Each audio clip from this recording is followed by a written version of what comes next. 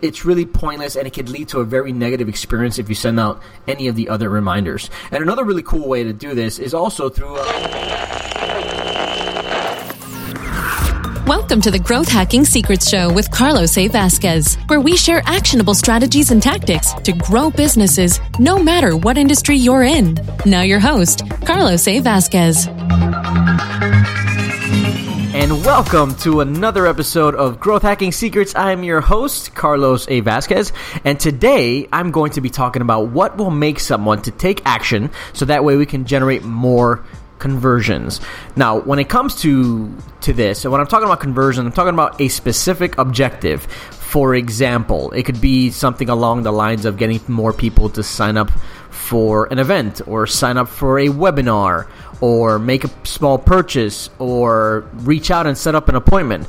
These are primarily the objectives that this would really work for, because the commitment is not as high. And when I say the commitment not being as high, I'm talking about like a very low priced item, or a free phone call, or for like a registration for a webinar or something, okay?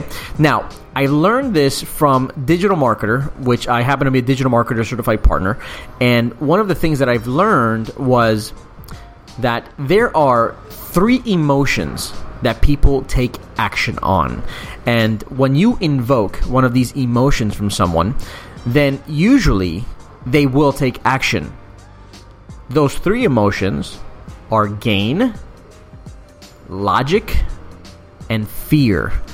I'm going to go through each one right now. All right, so when it comes to the feeling of gain, people usually will take action if they feel like they're going to gain something in return. Now, it's not a very strong invoking emotion as the fear one, but it is definitely one of the lighter ways to get someone to take action. For those that don't take action when it's gain, then we have what's called logic. And logic, people don't like to feel stupid. So, to avoid feeling stupid, they want to go ahead and take action because it makes perfect sense. All right?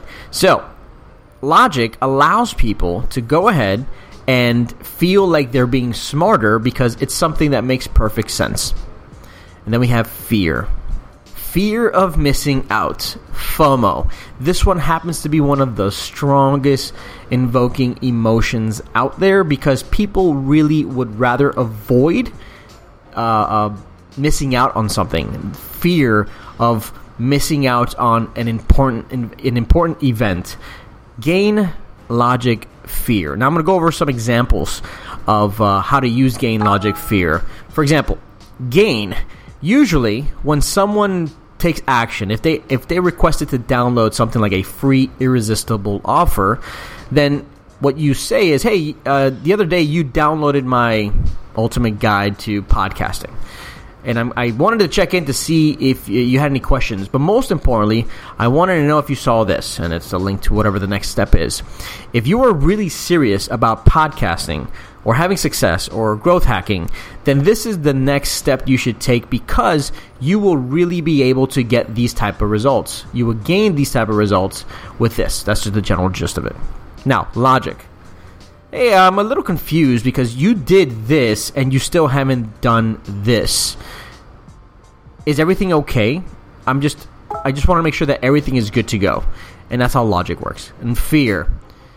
Hey, the other day you did this, but I'm afraid that time is running out and you may miss out on this opportunity. So if you're really serious about doing this, then you really, really need to jump on this before it's all sold out or it's all locked out or whatever the case is, right? So gain, logic, and fear.